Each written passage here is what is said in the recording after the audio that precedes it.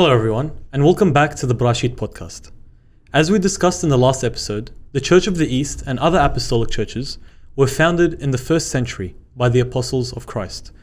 And over the last couple of episodes, we spoke about the authority of the apostles and the authority of the church, and also the role or responsibility of the church as instructed and commanded by Christ, and the way that the authority, the teachings, the dogma, and the commandments were all passed down through by Christ, through the apostles and unto our churches today. So we thought it was important today to talk about the liturgy that stemmed from the apostolic era, and specifically the liturgy of the Assyrian Church of the East, which was founded by two apostles, two of the 70 apostles of Christ. And that is the liturgy or the anaphora of Mar Addai and Mar Mari.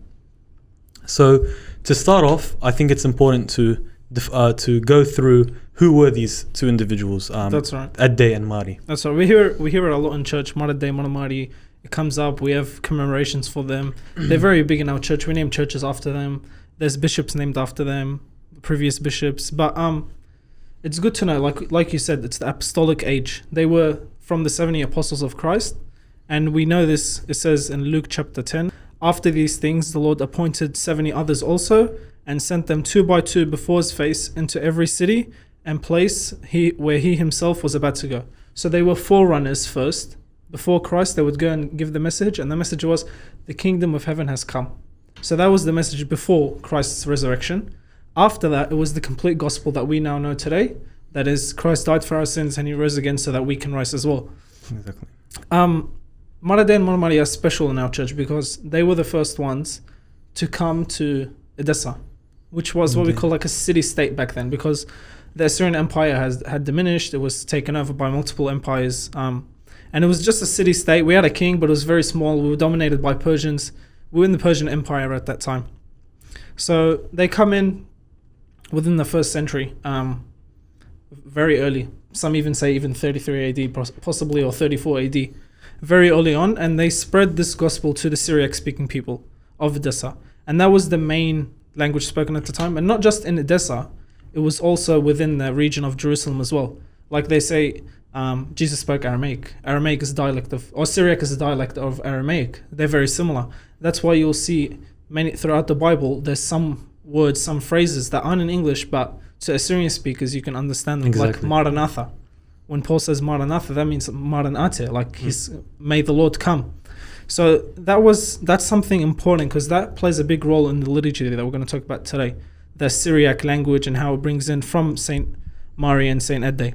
Exactly. And an important thing to mention, like you said, is when they came and evangelized. Yeah.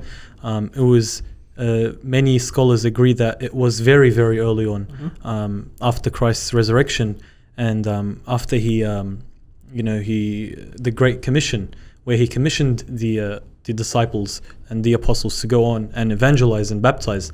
So we have to take this in mind when we're going to speak about the next part, that these two apostles moved into Edessa and evangelized very early on.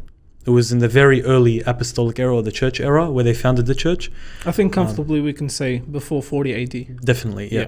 And this isn't me and you and Shaheen saying this. It's scholarly work. It's our tradition and it's our teaching, and it's not something that me and you have come up on the spot. Right. It's not up for debate as well. Like, it's solid history. It's not like, oh, maybe this is what happened. Exactly. And I'm sure if the viewers have any doubts, they can send us questions. We can send them our resources. We can send them any documentation, and they can do their own research, and they'll come to the same conclusions, because this has been a big topic of discussion and study.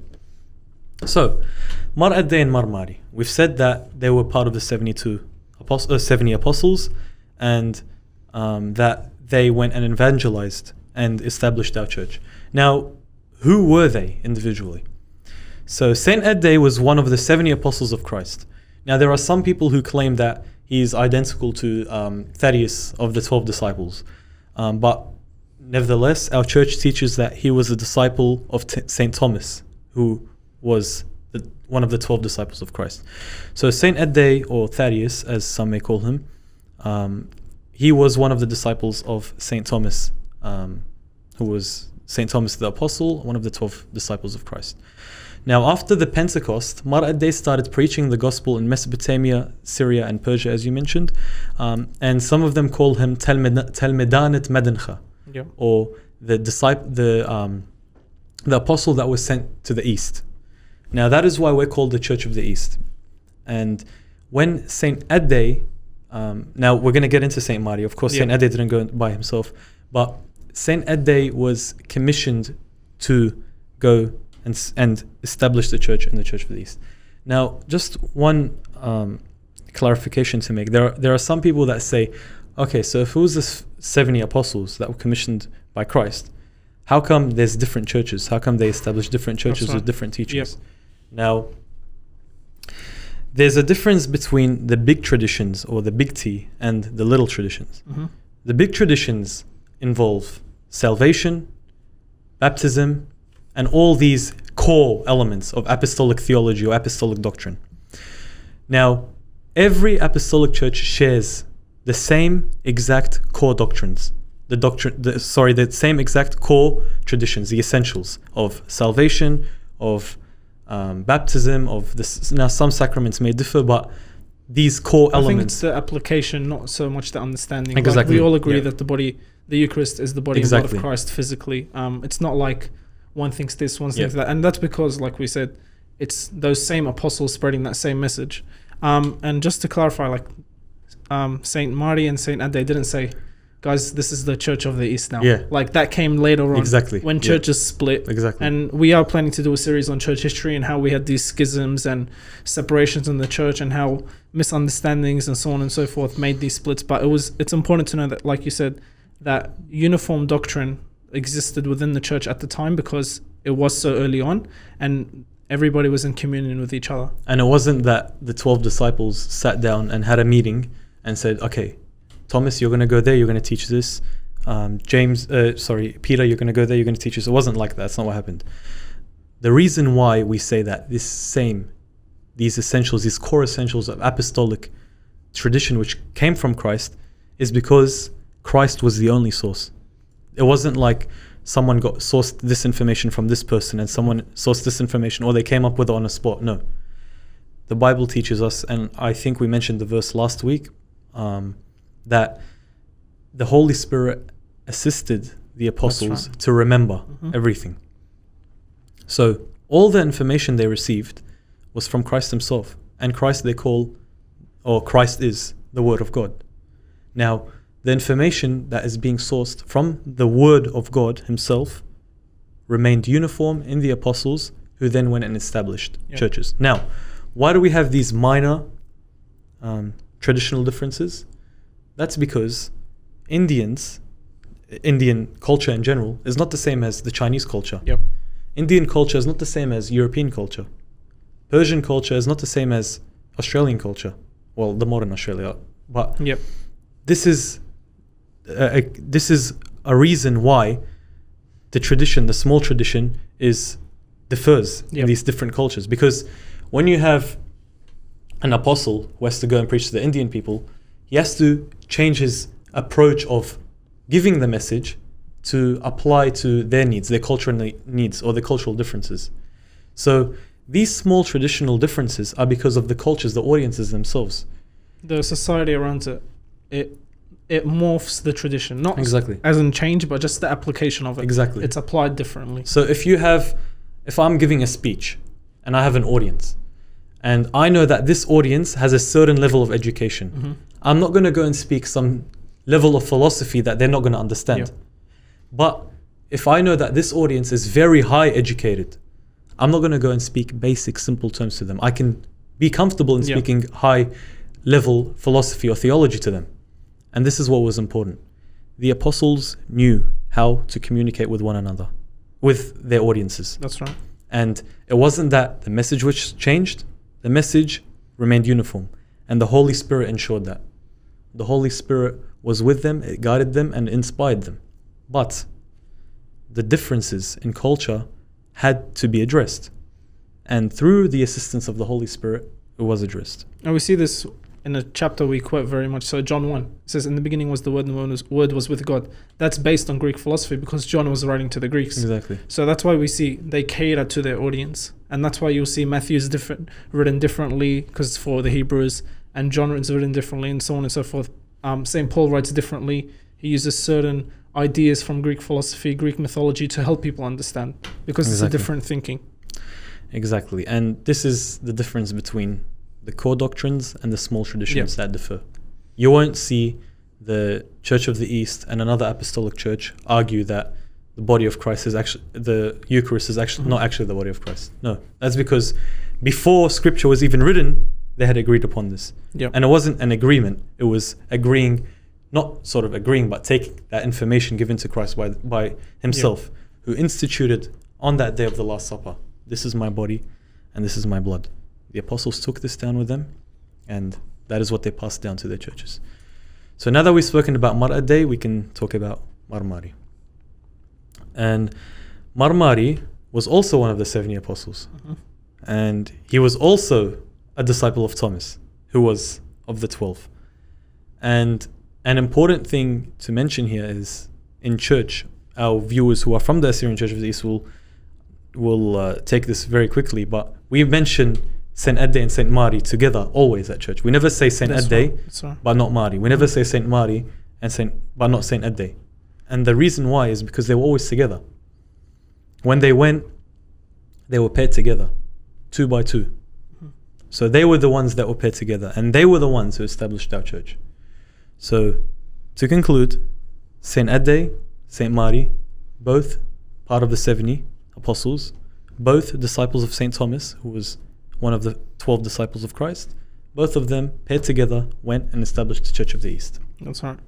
And the important thing is like we were talking about, it's early on. So it was before the Gospels were even written that they went out and preached this. And it's something very important that they gave to us that we still have to this day. It's what we call the liturgy that they gave us, the liturgy for the Eucharist itself. What we do, how we worship God, and how we come together as one body through the body and blood of Christ. So if we say they came around 40 AD, that's, scholars usually agree, the earliest gospel is around 70, 60 AD, something like that. So, some say, some say a bit earlier, but not too, they differ. There's not a massive that's right. Difference. But we can comfortably say they were before the gospels were even written. So their liturgy, the way that they conducted the Mass, or the Eucharist itself, the communion of the believers, was before the Gospels, was before St. Paul's letters, because they went out straight away and preached. So we have something so early that's been passed down to us, and it's something so special. We see it in church every day. It's a mystery, like we said, and they took it straight from the mouth of Christ. Just as he broke his body and gave it to the disciples, they also followed that and taught it to our church, taught it to the believers, and it's been passed on till this day. That's because they were commanded to. That's right. Christ didn't say, a recommended method of, gathering your followers is by having a Last Supper with them or having a dinner with them. No, he didn't say that. He said, this is my body, this is my blood. Do this in memory of me. And we've gone through that. If anyone wants to watch our previous podcast episode on the Eucharist, or the... it's in our previous podcast episodes. What episode? Episode 3, that one. 3, yeah. So, as Andrew mentioned, we have something very early. And let's talk about historians or scholars. Among historians of the liturgy, so those that are specialized in studying the liturgy, none would disagree that the anaphora of the apostles Adde and Mari is the oldest Eucharistic prayer used continuously from the early church era. Now, what is the early church era? That first century. That first commissioning of the apostles to establish church. That was that early church, Christian era. And like you said, we have something so early that existed before anything was written. Before scripture itself was written. When I say scripture, I mean like you mentioned, the New Testament. Yeah. We have something so early, and the reason why I'm emphasizing on this is because many people will argue and say, how can it be that early when the earliest written manuscript was in the 3rd century? Just like there are some, but this one is less severe as the liturgy one, because the argument against scripture being written in the 70 AD, around 70, 60 AD, is they say, why wasn't it written immediately after the resurrection of Christ? But as we've gone through, and as His Grace Marawa has mentioned, that the disciples went and orally preached the news, the good news, the gospel, the good news. And then after, towards the end, they started writing it down because for many reasons, because they were getting persecuted, because there were many heresies spreading in the church. They couldn't last forever as well. Exactly. They had to write down their witness. Yeah. Exactly. So that's that for the Gospels. Now, for the liturgy, all historians and scholars both agree that this tradition, although it existed or was founded in the early church era in the 1st century, it was done or passed down orally until the 3rd century. Yep. Now, the 3rd century, the author of the 3rd century who decided to write it down, physically have it there, scholars say that he took the oral tradition that was passed down and put it down and wrote it down. And that is where we get our current liturgy. Yeah. The current liturgy that we celebrate on Sundays or whenever it may be, when we have the Holy Mysteries, that is where we get it from. Now, it's not an exact copy, obviously. Yeah. We have built upon those foundations that the apostles built. We've changed it because, I don't want to say changed it, but we've catered it to current society and current norms. Like back in the day, my grandma used to say there was no sitting in church and everybody would stand up. So there is minor differences, but it's that core anaphora, what we call, where the priest calls down the Holy Spirit, and the order of the liturgy itself, that's what's kept from the thing. It's not like the synod sat down and took the liturgy and said, cross this out and add this in, cross this and add this in. They didn't alter it. That's right. They catered it. Yeah. They catered it to their needs. They catered it to the needs of the people. Yeah. Now, this is an exact reason why it is agreed upon by scholars as the oldest form of Eucharistic prayer. Mm-hmm. Because it wasn't like we have Saint Addain Mari's liturgy, and then in the 3rd century they said, no, let's do a new liturgy built upon that liturgy. No. It's the liturgy of Saint Addain and Saint Mari that was established in the 1st century, in the early church era, that was continued, as it mentions in Act. They continued to break the bread, which was the Eucharist. They continued, and that continued orally until the 3rd century, where they decided for some reason that, well, thank God they decided that it was necessary to have this now written down, and we have to remember the church was also growing at that time. Exactly. So it's for them to write it down was important, because then it could be passed down even more. It could have physical copies of it and not just rely on mouth to mouth, because we know mouth to mouth oral transmission, it changes, it corrupts. So to have it so early on written down, kept, it shows us that they wanted to preserve what was given to them.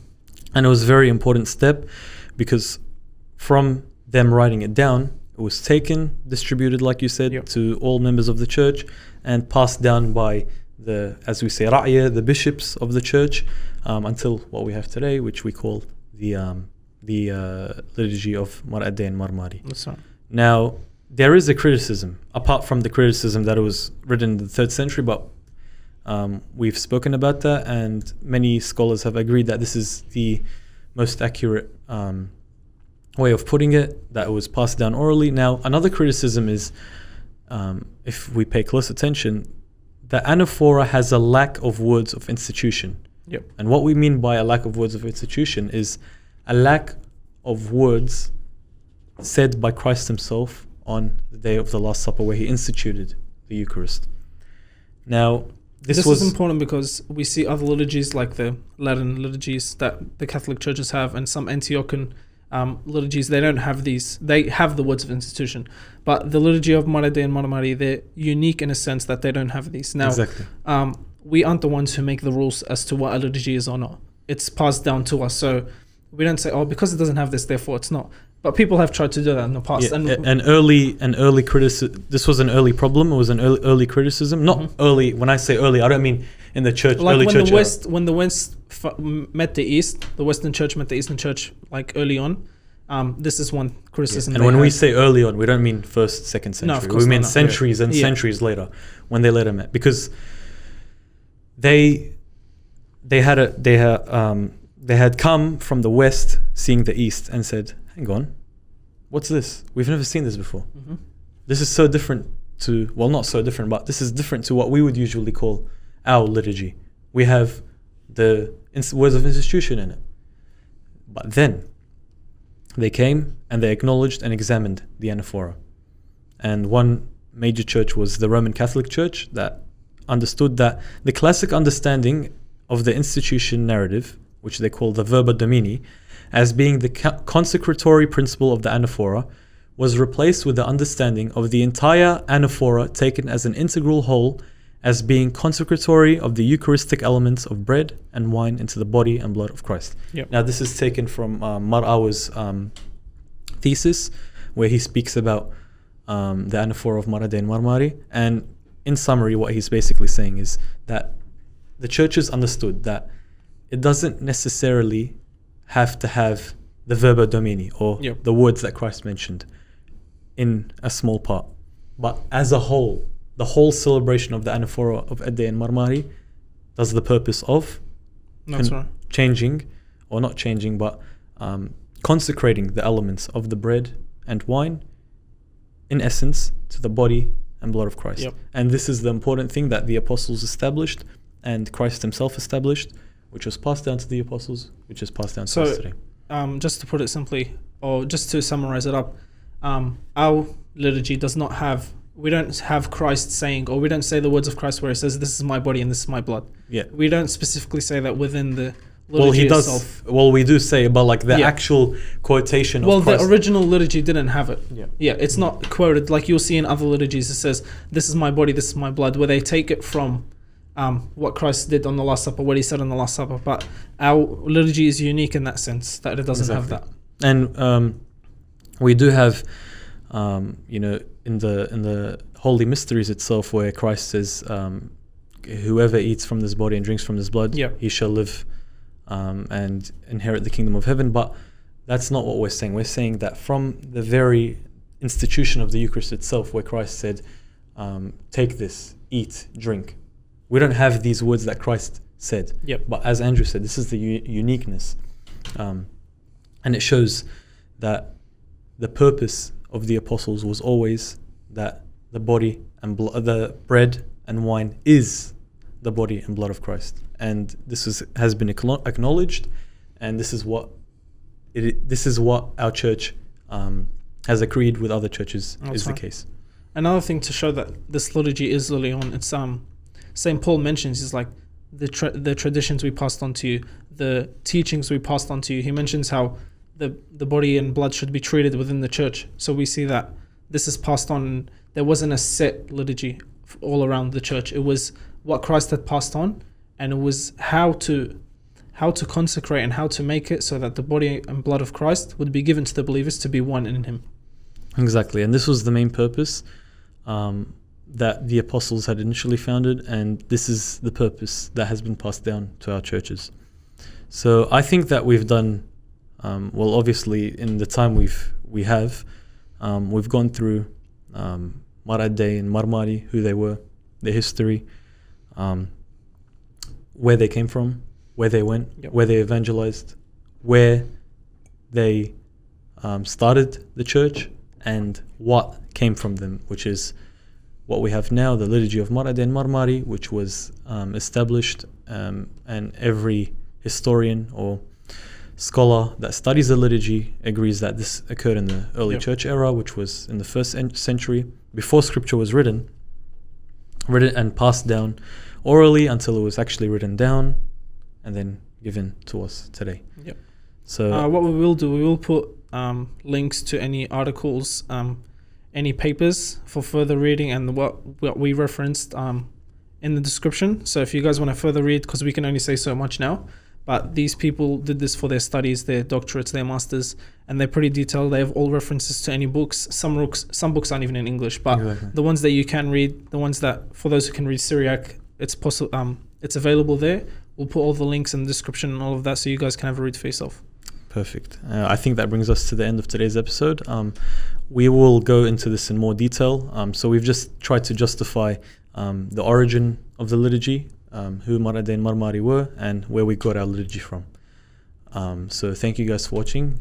Please make sure to share, subscribe, and if you have any questions, or like Andrew said, we will post down the resources that we used and any other resources. But if you have any questions specific to today's podcast or any other podcasts, or any questions in general, please feel free to write down in the comments, send us an email, or we have social media pages on Instagram and Facebook where you can message us and ask us questions. Thank you guys, and we'll see you in the next episode.